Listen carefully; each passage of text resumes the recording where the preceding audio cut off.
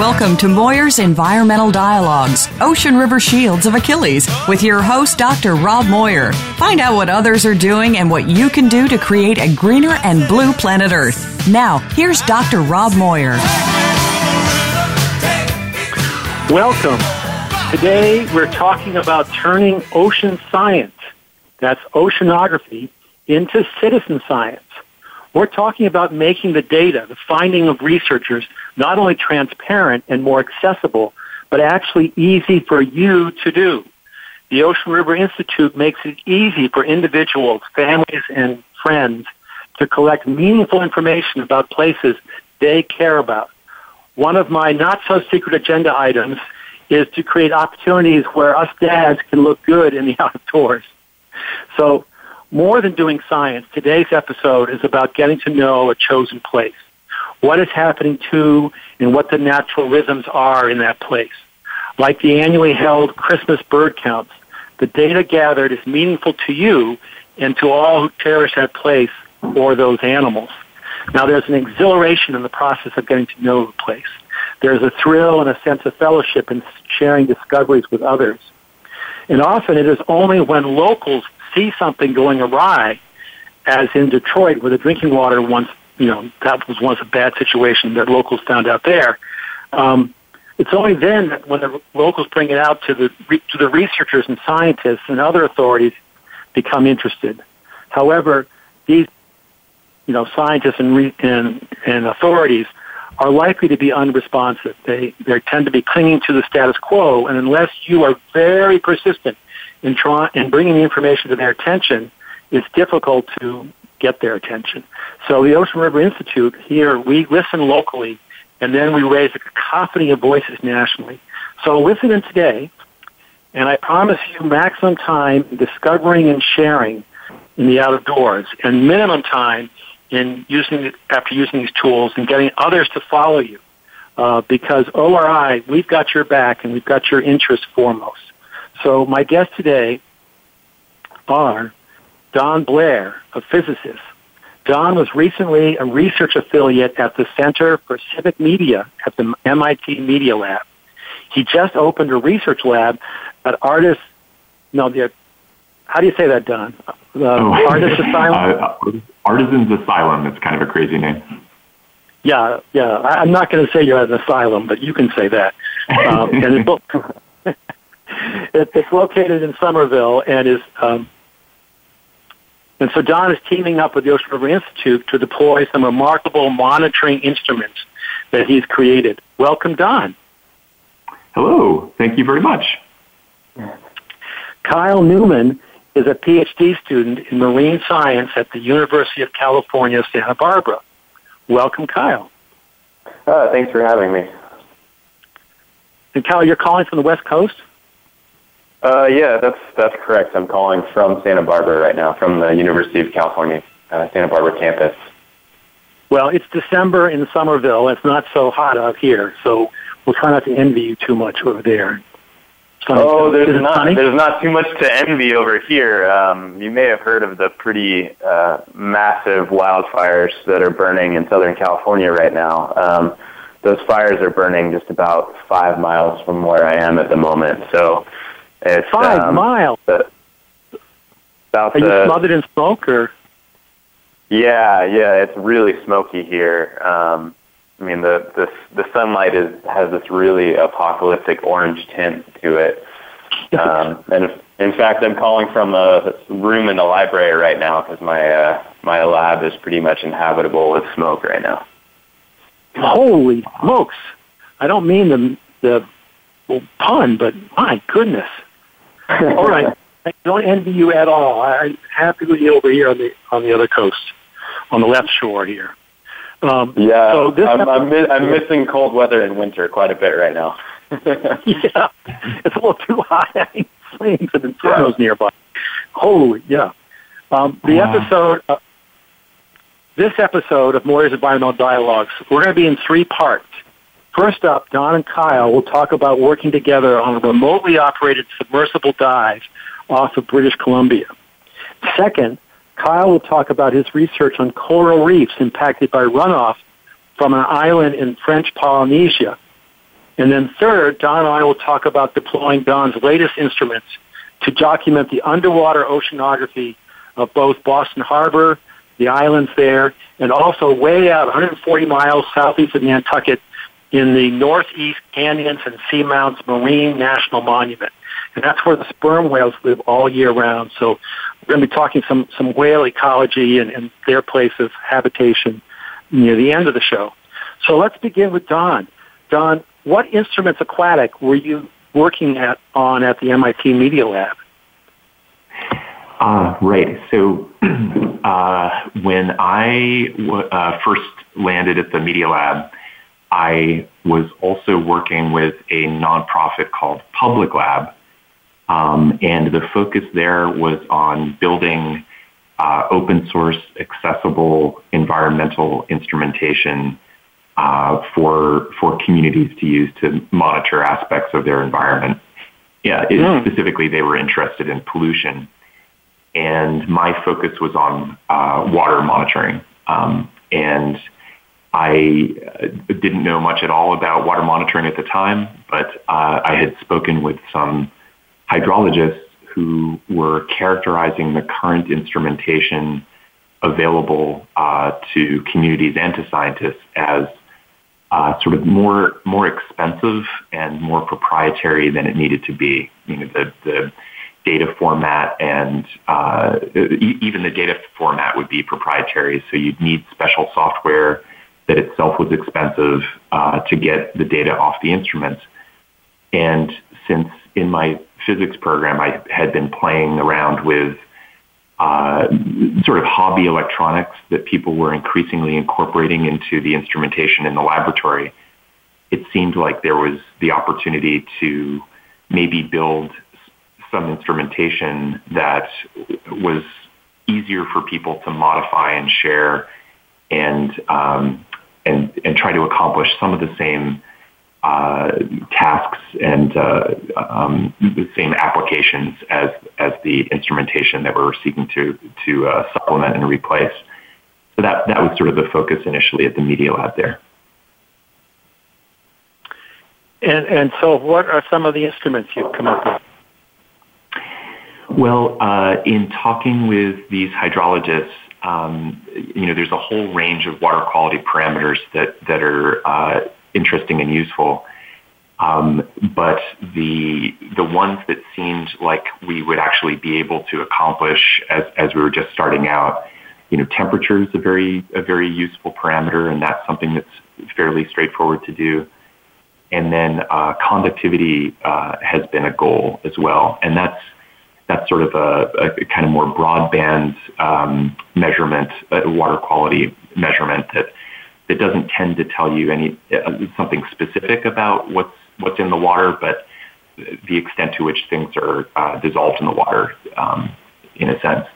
And it is a parameter that is widely used and in context can be interpreted, to useful effect. So those are the main goals. Those and depth, and so we were working on that early on in the nonprofit, and the initial applications that we were focused on were actually in New England around assessing the impact of road salt on the local ecosystem and combined sewer overflow events.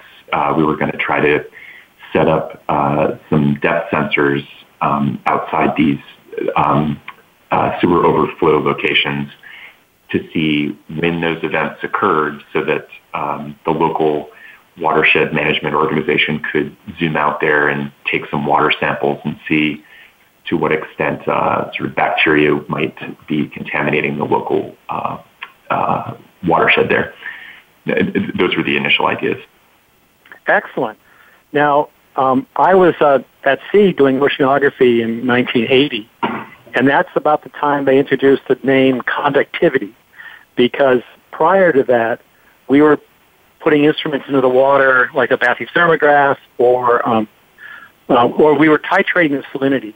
So it was and then YSI had ways of measuring salinity, but conductivity became the way to measure salinity because you could put electrical wires into the water on a, conductivity, depth, temperature machine, a CDT and stuff. So now everyone talks about, in my day it was all about salinity and density of the water, and now it's the shorthand is conductivity. So that's really interesting, but it enables, engineers and physicists like you to come up with these nifty things you've got.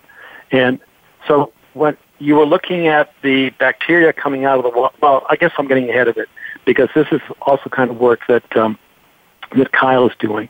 So how did you meet, or Kyle, how did you meet Don, and how did you guys end up together on a boat out in the Pacific Ocean there? I met Don. I was working as an engineer aboard the exploration vessel Nautilus. I've been working as an engineer for them for the last 4 years. And so I was sailing on an expedition, and Don happened to be one of the scientists on board.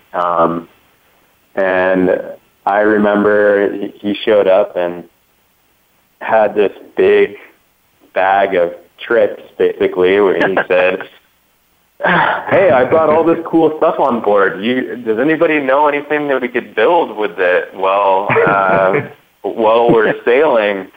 And so I was really interested in that because I have a background in robotics and in underwater camera systems, having built some small remotely operated submersibles and camera systems in the past. So I was like, this sounds great. It sounds like a whole lot of fun. So a group of us got together and we sort of opened up this magical bag that Don had brought. Yeah.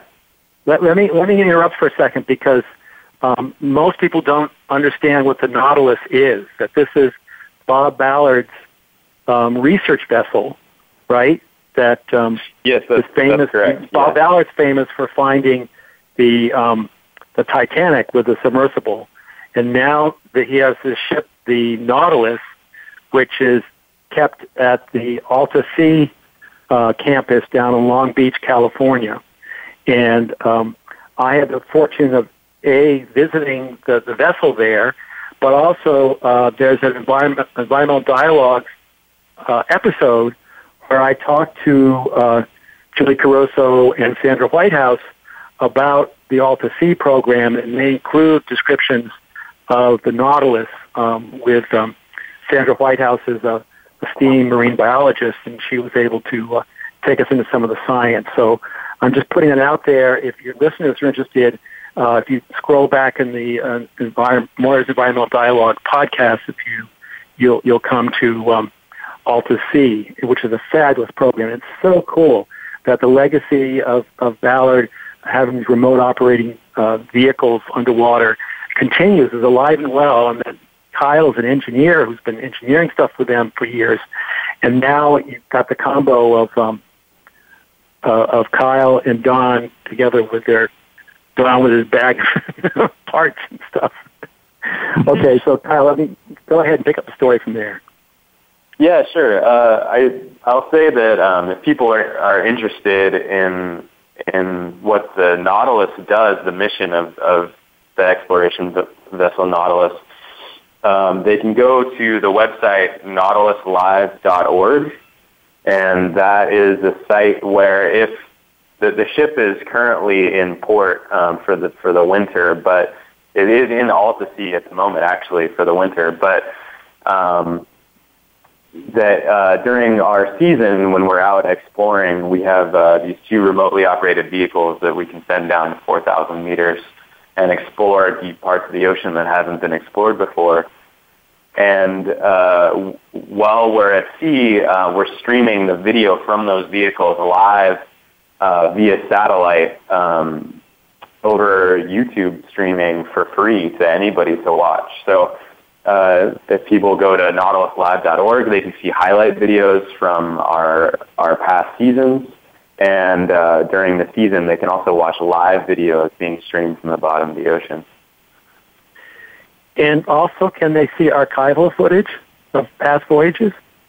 Yep, there's archival footage that has been edited into some really nice short clips, and that has all the fascinating marine life that we saw and the various exploration that the ship has done. The ship, Bob Ballard took over the operations of the ship in the Mediterranean and turned it into a research vessel there, and then the ship has sailed out of the Mediterranean, across the Atlantic, into the Caribbean, the Gulf of Mexico, through the Panama Canal, out to the Galapagos, and then up the west coast of the United States, and home is at Alta Sea in Los Angeles, but we're doing exploration in the Pacific for the next few years.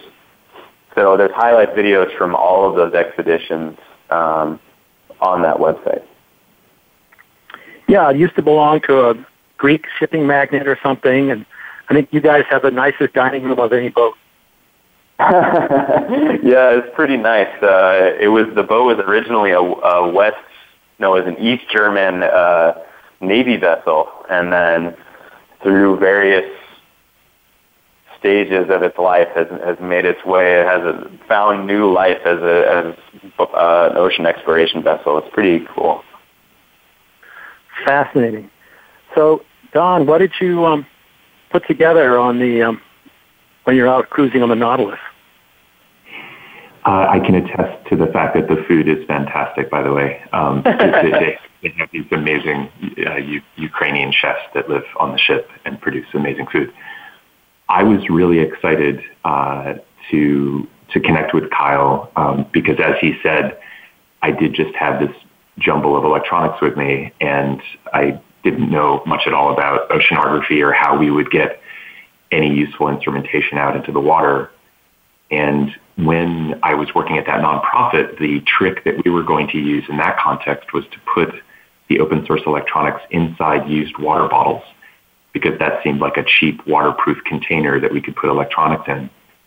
And I somehow assumed when I was on the ship that it would be full of used water bottles, as it seems every other place on the planet is. But it turned out that there weren't any. And so I was at a loss as to what to put the electronics in if we were going to put it overboard. And furthermore, if we're going to put it on this robot that goes down 1,000 meters, you have additional considerations around the intense pressure at that level. So I really didn't have a clue as to how we could make something useful that would go on this ROV that went to that depth. And that seemed like a fun goal. So I just had the data logger that I happened to be using, and a temperature sensor. And I showed that to Kyle, and I believe Kyle to Ethan Gold, who is also on board of the ship. And Kyle, can you describe your thought process around how we could get that electronics in the water and have it survive? Sure. I have to interrupt for a second. Kyle, I have to interrupt you for a second because we've got to take a short break for a word from our sponsors, and then we'll come back, and Kyle Newman's going to tell us more about this instrument that's being deployed deep into the Pacific Ocean. Thanks.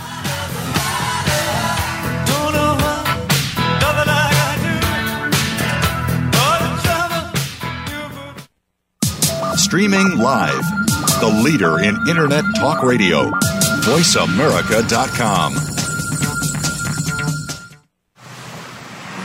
On a Cape Cod shore, 16 striped bass fish and a horseshoe crab were found dead, killed by a harmful algal bloom. The town blamed excessive lawn fertilizer for polluting the water. They restricted lawn fertilizing to once a year. The state overruled, mandating 5 times a year. Though the striped bass died on a Falmouth shore, fertilizer pollution is a national problem, clogging our waterways. If you believe in our rights to clean water and beaches, if you want to stop the killing of fish by excessive fertilizer, please join with us. Make a donation for responsible stewardship. Acting together, we can have clean beaches and more fish. Please visit www.donateforoceans.org. That is www.donate4oceans.org. Connecting local stewardship with global support, the Ocean River Institute is a nonprofit organization dedicated to helping people and groups make a difference where they live and work. We believe that many environmental issues can best be addressed by people taking action in their own communities and regions. It's not the large national entities, but the small, localized, or newly formed groups that often need help to achieve their goals. That's where the Ocean River Institute comes in. We maintain a network of eco-stewards and ORI partners, connecting them with resources and services to help them maximize their impact, expand their capacity, and weather unexpected setbacks. ORI actions and events offer opportunities to make a difference, to go the distance, and you can volunteer to be an ORI eco-steward. To discover more, visit us online at www.oceanriver.org. That's www.oceanriver.org. The Ocean River Institute is a 501c3 nonprofit organization dedicated to helping people and groups make a difference where they live and work through environmental stewardship and science. Become our friend on Facebook. Post your thoughts about our shows and network on our timeline. Visit facebook.com/Voice America.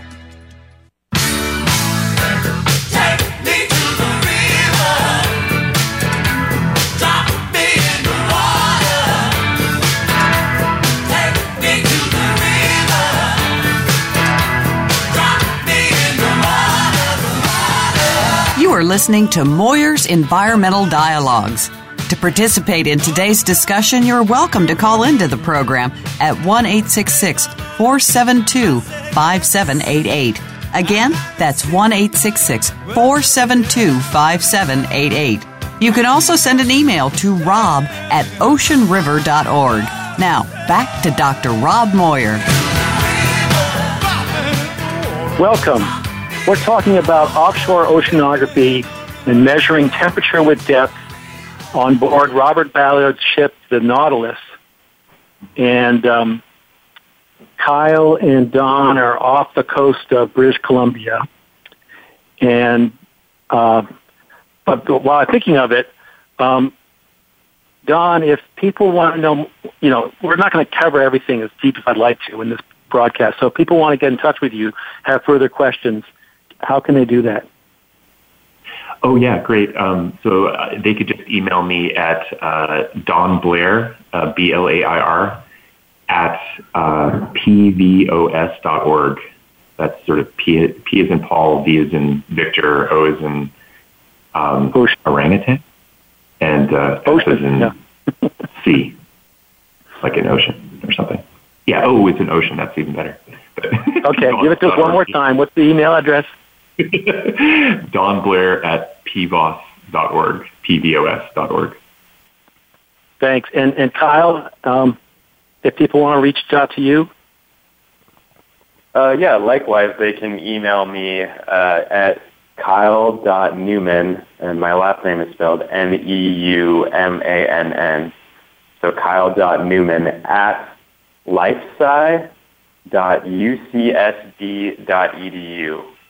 That's like at life science, but shortened, .ucsb for UC Santa Barbara.edu. Excellent. So there you are off the coast of British Columbia on board the Nautilus, and fortunately Captain Nemo's not around. So Don puts out this circuitry and circuit boards onto that wonderful galley table there, and Kyle, pick up the story from there. Yeah, so we're all sitting around, and we have this, really cool little circuit board that Don had built. We were all really interested in it, myself and Ethan Gold, one of the data engineers, and a couple other people, because ocean instrumentation is very, very expensive. One of the ROVs that we use, remotely operated submersibles that we use, Hercules, has a temperature and depth, has a conductivity temperature and depth piece of equipment to measure those things as the vehicle is moving around. And that piece of equipment probably costs in the neighborhood of $15,000 to $20,000. So for us, it's like the Rosetta round thing. It's like 5 feet in diameter and stuff. Correct. Yeah. Except we just have the sensors mounted on the vehicle and and connected in, so it's giving us live data about the environment as we're swimming around. But EEGs are not inexpensive. Got it. Yeah. Yeah, they're very, very expensive pieces of equipment. So we're really excited about the idea of something, for a few dollars that could maybe do something similar as this very expensive piece of equipment that we have. So the problem we had was trying to get it underwater. And one thing that we do on the ROV in order to waterproof electronics that we want to be able to easily open up again, because at 4,000 meters, the pressure is immense. So we fill all of the electronics bottles with mineral oil. Mineral oil is non-conductive, so it does not conduct electricity, so you can submerge electronics in mineral oil and it doesn't damage them at all. And we pressurize those bottles to the surrounding seawater pressure so that there's no pressure differential on either side of the bottle, so the bottle isn't going to implode at depth. So we're sitting around and trying to figure out how we're going to put these cool instruments that Don had built underwater. And sitting right in front of us on the mess table is a mostly empty honey bear container, like you buy at the store, a little bear full of honey. So we all kind of looked at it and looked at each other and we're like, maybe we could send this honey bear to 1,000 meters. So we quickly ate the rest of the honey out of it and cleaned it out. And the electronics just perfectly fit inside this honey bear. And then we filled the bear with mineral oil. And in order to pressurize it for the outside world, we stretched a glove over the top of the opening of the honey bear and then put the cap on. So as the bear went down, the glove would sort of transmit the pressure, the seawater pressure, to the mineral oil, and everything would stay equal pressure inside and outside of the container. So we were pretty certain it was going to fail spectacularly. That's the truth. Right, but you put it on strapped it on outside there. Yeah, we strapped it to the front, what we call the front porch of the ROV, where we strap other pieces of equipment that we want to take down with us. And we had a camera pointed at it so we could keep an eye on it. And we sent that honey bear to 1,000 meters, and it worked great. In fact, I was just out on the ship again about a month ago, and posted up in the data lab is the honey bear data compared to this many $1,000 piece of equipment, the data from that piece of equipment, and the data is remarkably similar. I mean, it matches very well. Congratulations. So, Don, what was it like for you when you were in the back of the lab seeing the bear in the video there and stuff? Or when it was diving? It was beautiful. On the Nautilus, they have a sort of shipping container that's on board the ship that is full of all of the electronics that they use to monitor the status of the ship, and they have of the ROV, and they have these big screen TVs that are showing the live video feed. And so as the ROV was diving, in the lower left-hand corner of this enormous screen, which was being broadcast live to everyone, was the little honey bear. And it looked like it was surviving. But we had put a little LED on it to indicate that the power was still on and it was still operational. And I couldn't see the LED because the lights were so bright. So at some point I asked if we could turn off the porch lights to see if it was still operational. So I asked over the headset, I'm a little nervous because I'm new. I just sort of special request, could we turn off the lights briefly? And they very nicely accommodated us. And then because the honey bear is transparent, you could see this red LED that was kind of located behind one of the honey bear's eyes accidentally, glowing brightly. So we knew that it was still working, and it looked like this little Terminator honey bear that was there underwater. And there is a live chat that's happening where people who are seeing this online are able to ask questions and interact. And there were suddenly a ton of questions online about, what the heck is this little bear doing underwater? So it was beautiful. People were really supportive, and it was a lot of fun. And it was really neat to get pretty good data. When it came back, folks were impressed, as Kyle said. So it was a great moment. What kind of people were following online? Was it just fellow researchers? Kyle, you maybe know better as to who's out there, but my impression was that there were a bunch of high school students that were connected, and I think there are other scientists that are also chiming in.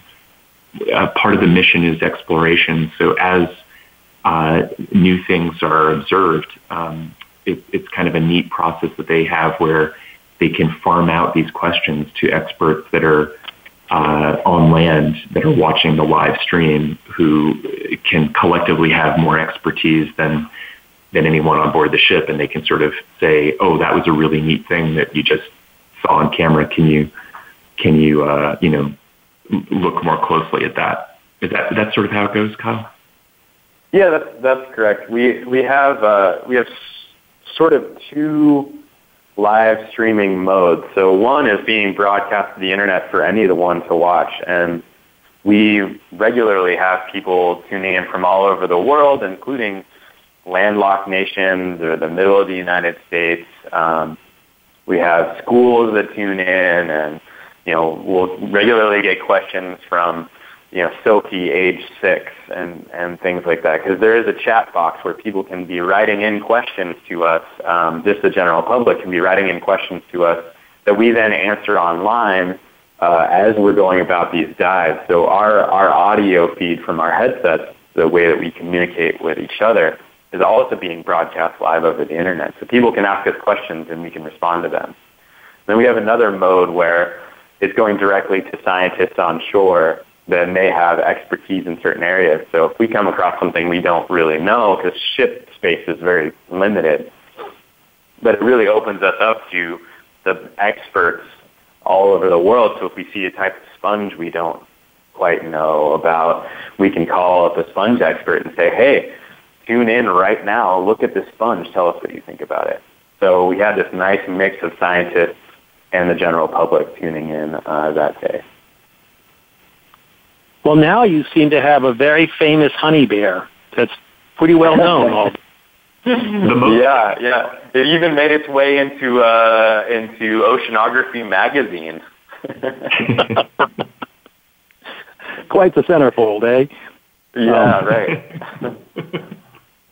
So this is very exciting what you two told me about, and it's ties into an issue that we're trying to address here at the Ocean River Institute.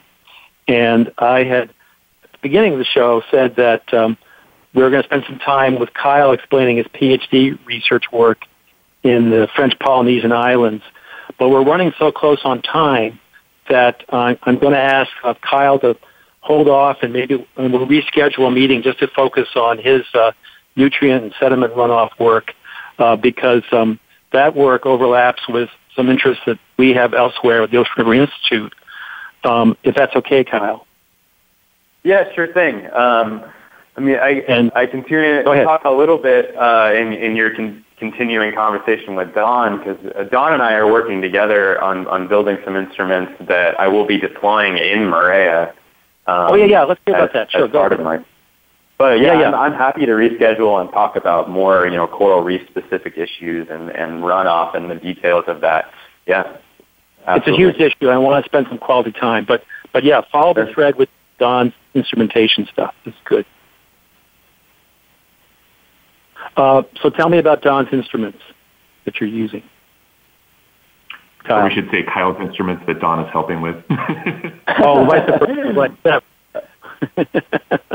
I think it's been a real team effort. So since that cruise on the Nautilus, Don and I stayed in communication and talked back and forth about this real problem that we both see in oceanographic and freshwater instrumentation, in that it is extremely expensive and very proprietary, and really that puts it outside of the accessibility of most researchers, not to mention citizen science groups and nonprofits, NGOs, groups that are really interested in keeping track of what's going on in their local environment. These pieces of equipment are just really far outside their accessibility in terms of their price, but also I think that they are made in a way that is needlessly complex. So it makes it really difficult for people to engage with them. So Don and I have been talking a lot about how we can reduce those barriers to accessibility for these instruments and really get them in the hands of the people that it would make the most difference for. And so my work in French Polynesia, the people that are being really affected by water quality are fishermen and the islanders that are living on these islands. And so Don and I are working together to build some instruments that we can deploy there with those people to give them the data and give them the power to make decisions in their own environment. Yeah, this is very exciting because, the instruments are so expensive, but the science isn't getting done unless, the monitoring and recording isn't getting done unless it totally overlaps with the researcher's, question that they're researching.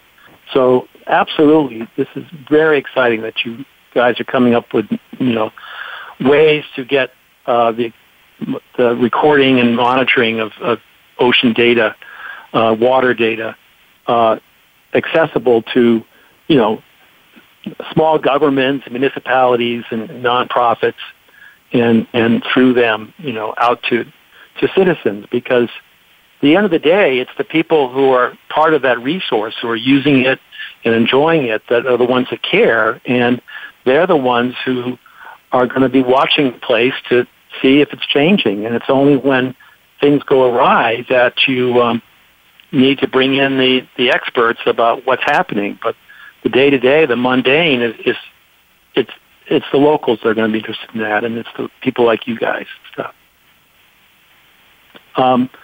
Don, and so are you finding it helpful to measure? Not Don, Kyle. Are you finding it helpful for measuring nutrients? Yeah.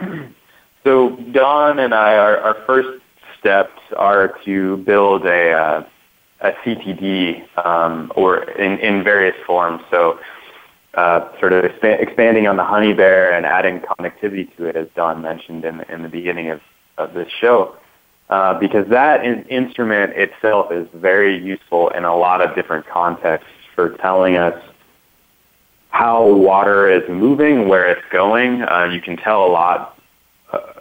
Each parcel of water has its own conductivity signature or its own salinity signature. And so by tracking salinity, you can track these parcels of water, and it can help you figure out where those things are coming from.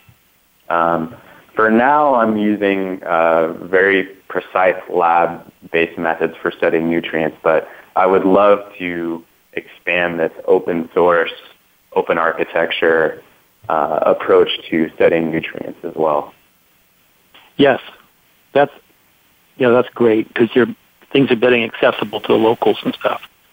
Well done. Exactly.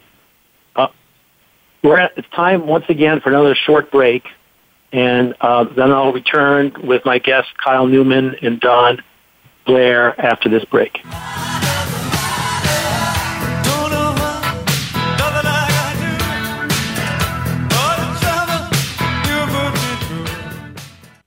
Stimulating talk gets those synapses in the brain firing really fast. All the time. The #1 internet talk station where your opinion counts. VoiceAmerica.com.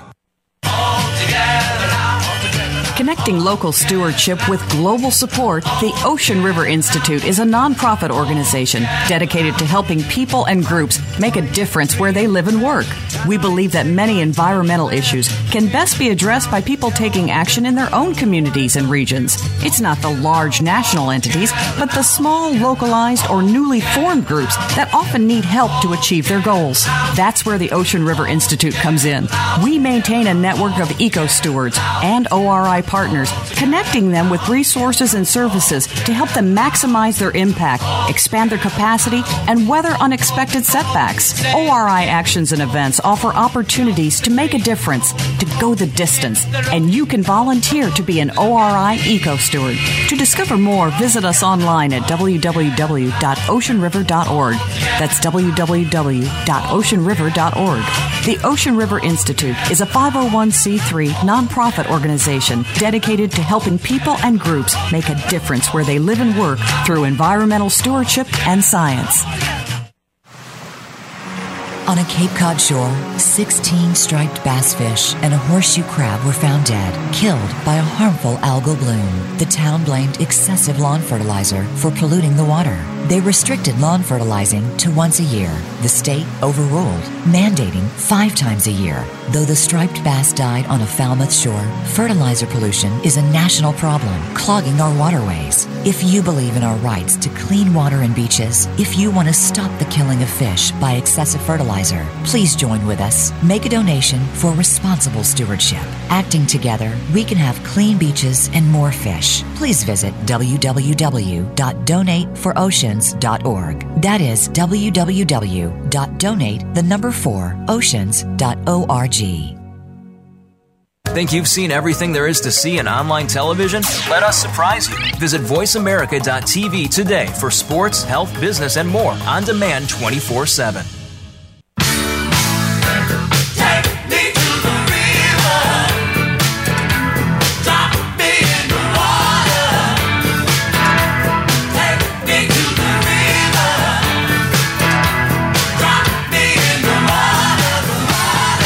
You are listening to Moyer's Environmental Dialogues. To participate in today's discussion, you're welcome to call into the program at 1-866-472-5788. Again, that's 1-866-472-5788. You can also send an email to rob@oceanriver.org. Now, back to Dr. Rob Moyer. Hi, I'm talking with Don Blair, recently a research affiliate at MIT Media Lab, and with Kyle Newman, a PhD student in marine science at the University of California, Santa Barbara. And Kyle has been working as an engineer on this Robert Ballard ship in Nautilus, and we've been talking about their diving honey bear that has been taking temperature with depth all the way down and all the way back up again. I'd like to bring it home to the Ocean River Institute. And if you'd like to follow along with visuals, including maps about what we're talking about, visit www.oceanriver.org. And scrolling down on that homepage, you'll see that there are 6 top causes that we are currently working on. And for this discussion, look for the image of a fulmar flying over a very big windy wave and the words, "Guardians of a Wondrous Ocean Place." Click on that, and you'll be at our Deep Sea Canyon Rangers site. And this is where we are monitoring and educating and protecting the Marine National Monument in 5 different ways. It's like a friends group. The members are coming together around helping the Northeast Canyons Seamounts and Northeast Canyons and Seamounts Marine National Monument, which is located about 140 miles southeast of Nantucket. So what we're doing there is we have Seamount Guardians to defend the seamounts from the solar cell industry's stated interest in mountaintop removal of mineral mining with remotely operated submersibles.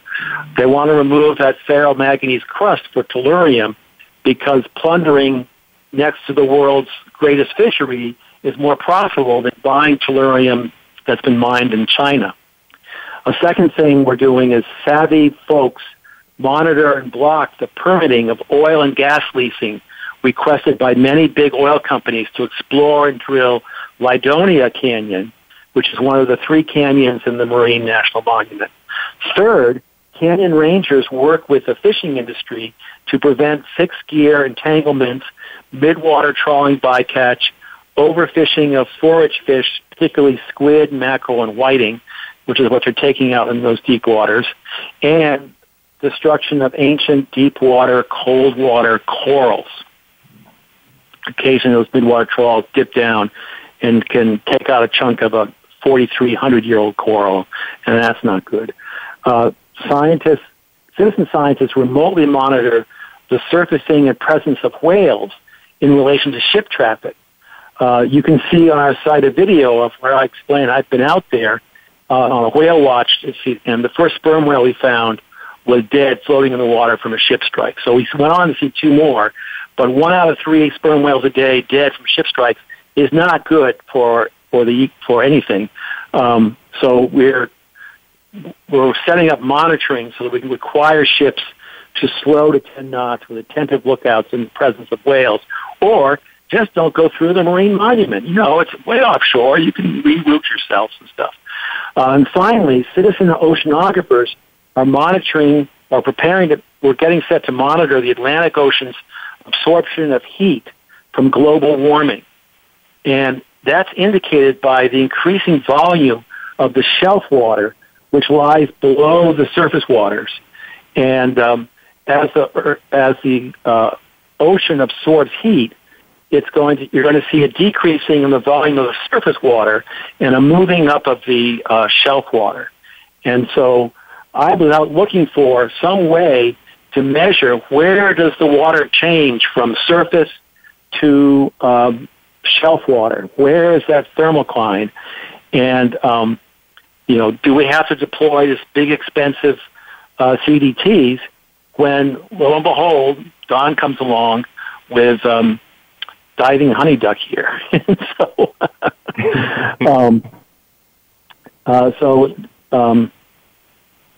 So this is really exciting. So I guess, Don, how do we? I don't know. I wanted to have you do some talking here. So where do you take it from there? Well, it's funny because I remember recently the studio that I'm also sharing with some artist friends in East Boston had an open house, and the building is full of artists, and I was the only person who was focused on water monitoring. And my next step, I thought, was going to be to put one of the prototypes that Kyle had actually built out at UCSB out in the water. And it's this sort of beautifully constructed piece of PVC that is nicely waterproof and has the sensor in it. And it would be a good instrument for exactly the application that you described.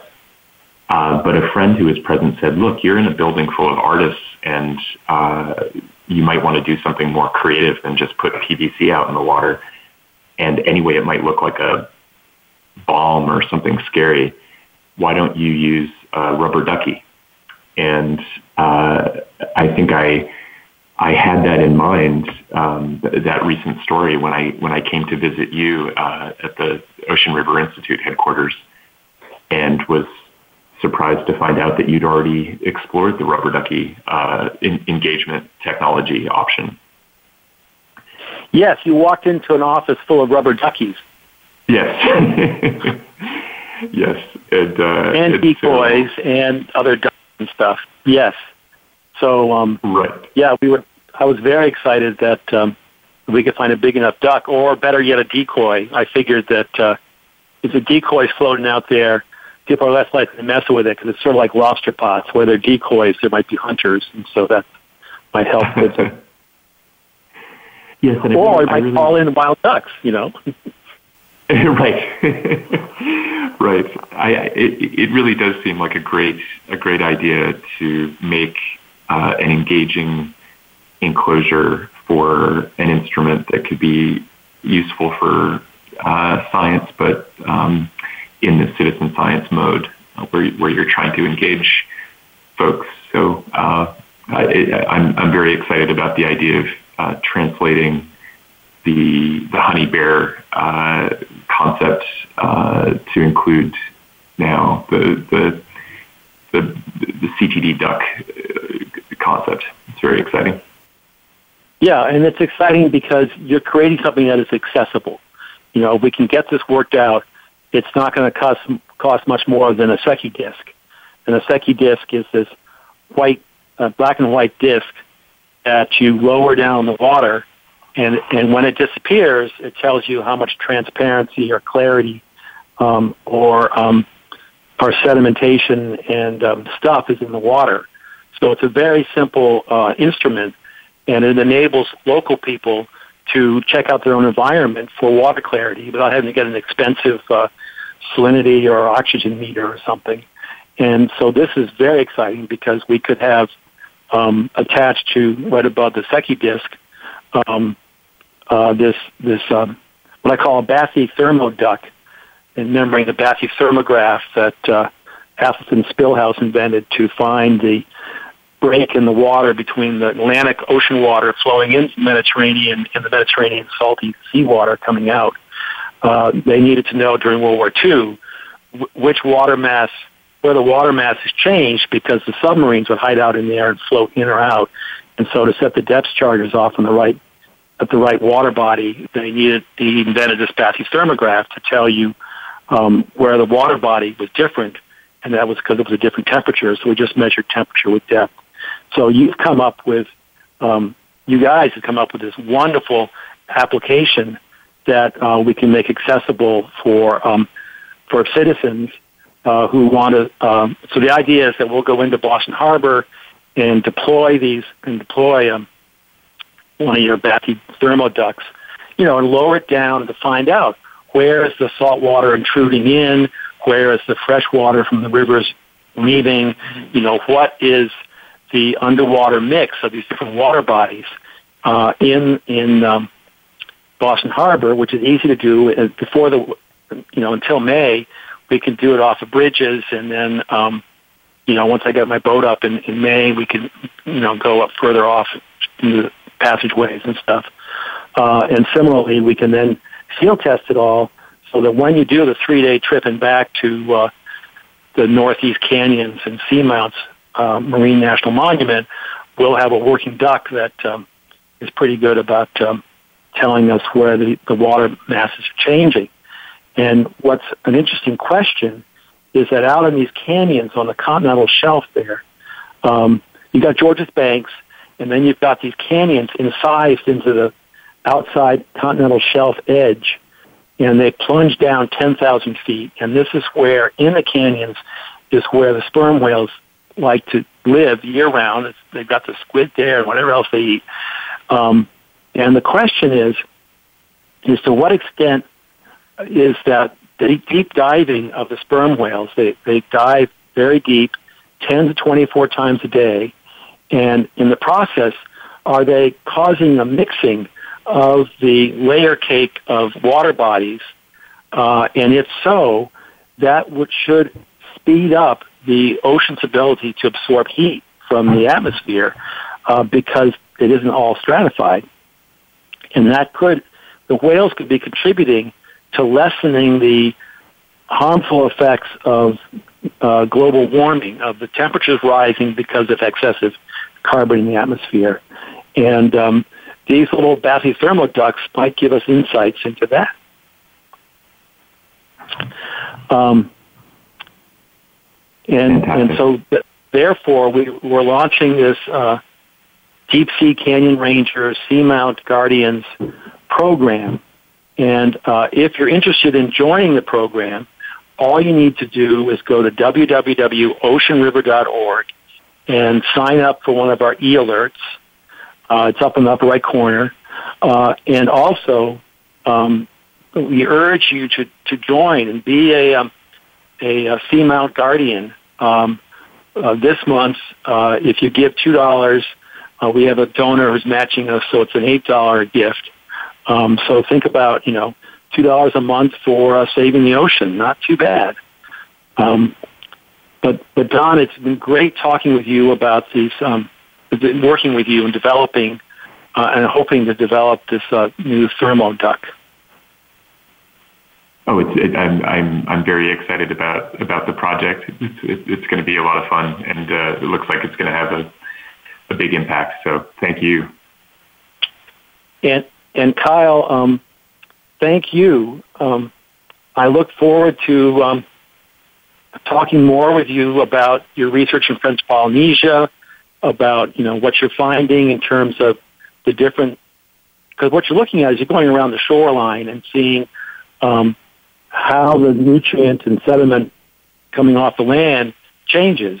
And from that data, I understand you're going to be coming up with recommendations. You're not there yet, but eventually you'll be getting to where you can help inform the people on the land how to better treat how to reduce their damaging of the coral reefs. Yeah, that's correct. So thank you for telling us. That was a really nice summary of my research. Well, thank you for thank you for explaining your diving with the Nautilus and stuff. Absolutely. I'm always happy to talk about it. And thank you, Don Blair. I'll be seeing you in your research lab across the railroad tracks of the Fitchburg line from my home in Somerville. So I look forward to seeing your ducks come together there. Yeah, it'll be really fun to have you visit. And you could maybe say that he's getting his ducks in a row over there. Oh, yeah. It depends how they lower down. If they go down together, it's all set. But we have to string them out first or something. Okay, we're really out of time. We've got to end this show before I get yanked off for going off the deep end here. Thank you all, listeners, for another hour spent dialoguing for a cleaner planet. Please take care of yourselves and then continue to take care of our planet. Every bit helps. Thanks again for joining us this week on Moyer's Environmental Dialogues. Please tune in for more with Dr. Rob Moyer next Thursday at 12 noon Pacific Time, 3 p.m. Eastern Time on the Voice America Variety Channel. We'll talk again then.